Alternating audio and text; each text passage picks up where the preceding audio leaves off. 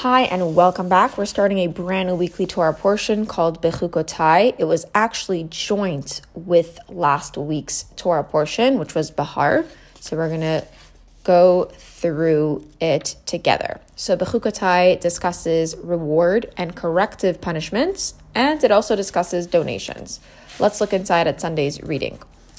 God's promise of material wealth and prosperity is dependent especially upon the Jewish people's observance of his rules, meaning those commandments for which there is no rational explanation. Im bechukotai telechu v'gomer, and God instructed Moses to tell the Jewish people, if you advance in my rules. God's rules are those commandments that defy rational explanation.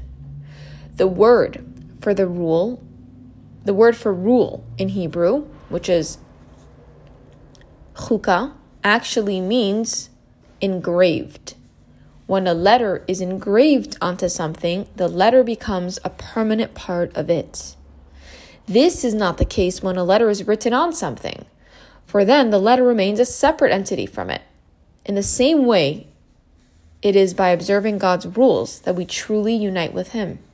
The reason for this is because just as letters are engraved in stone, by removing what was there before, observing God's rules requires us to remove or negate our egos.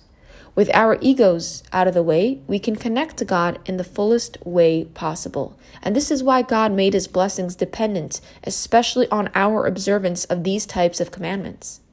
When we empty ourselves of our ego, we can view God's rewards not as the motivation for complying with his will, but as intrinsic components of our relationship with him. God is absolute goodness, so when we relate to him without the interference of our egos, we can experience his goodness purely as his self-revelation to us. And that is what it is to experience divine goodness.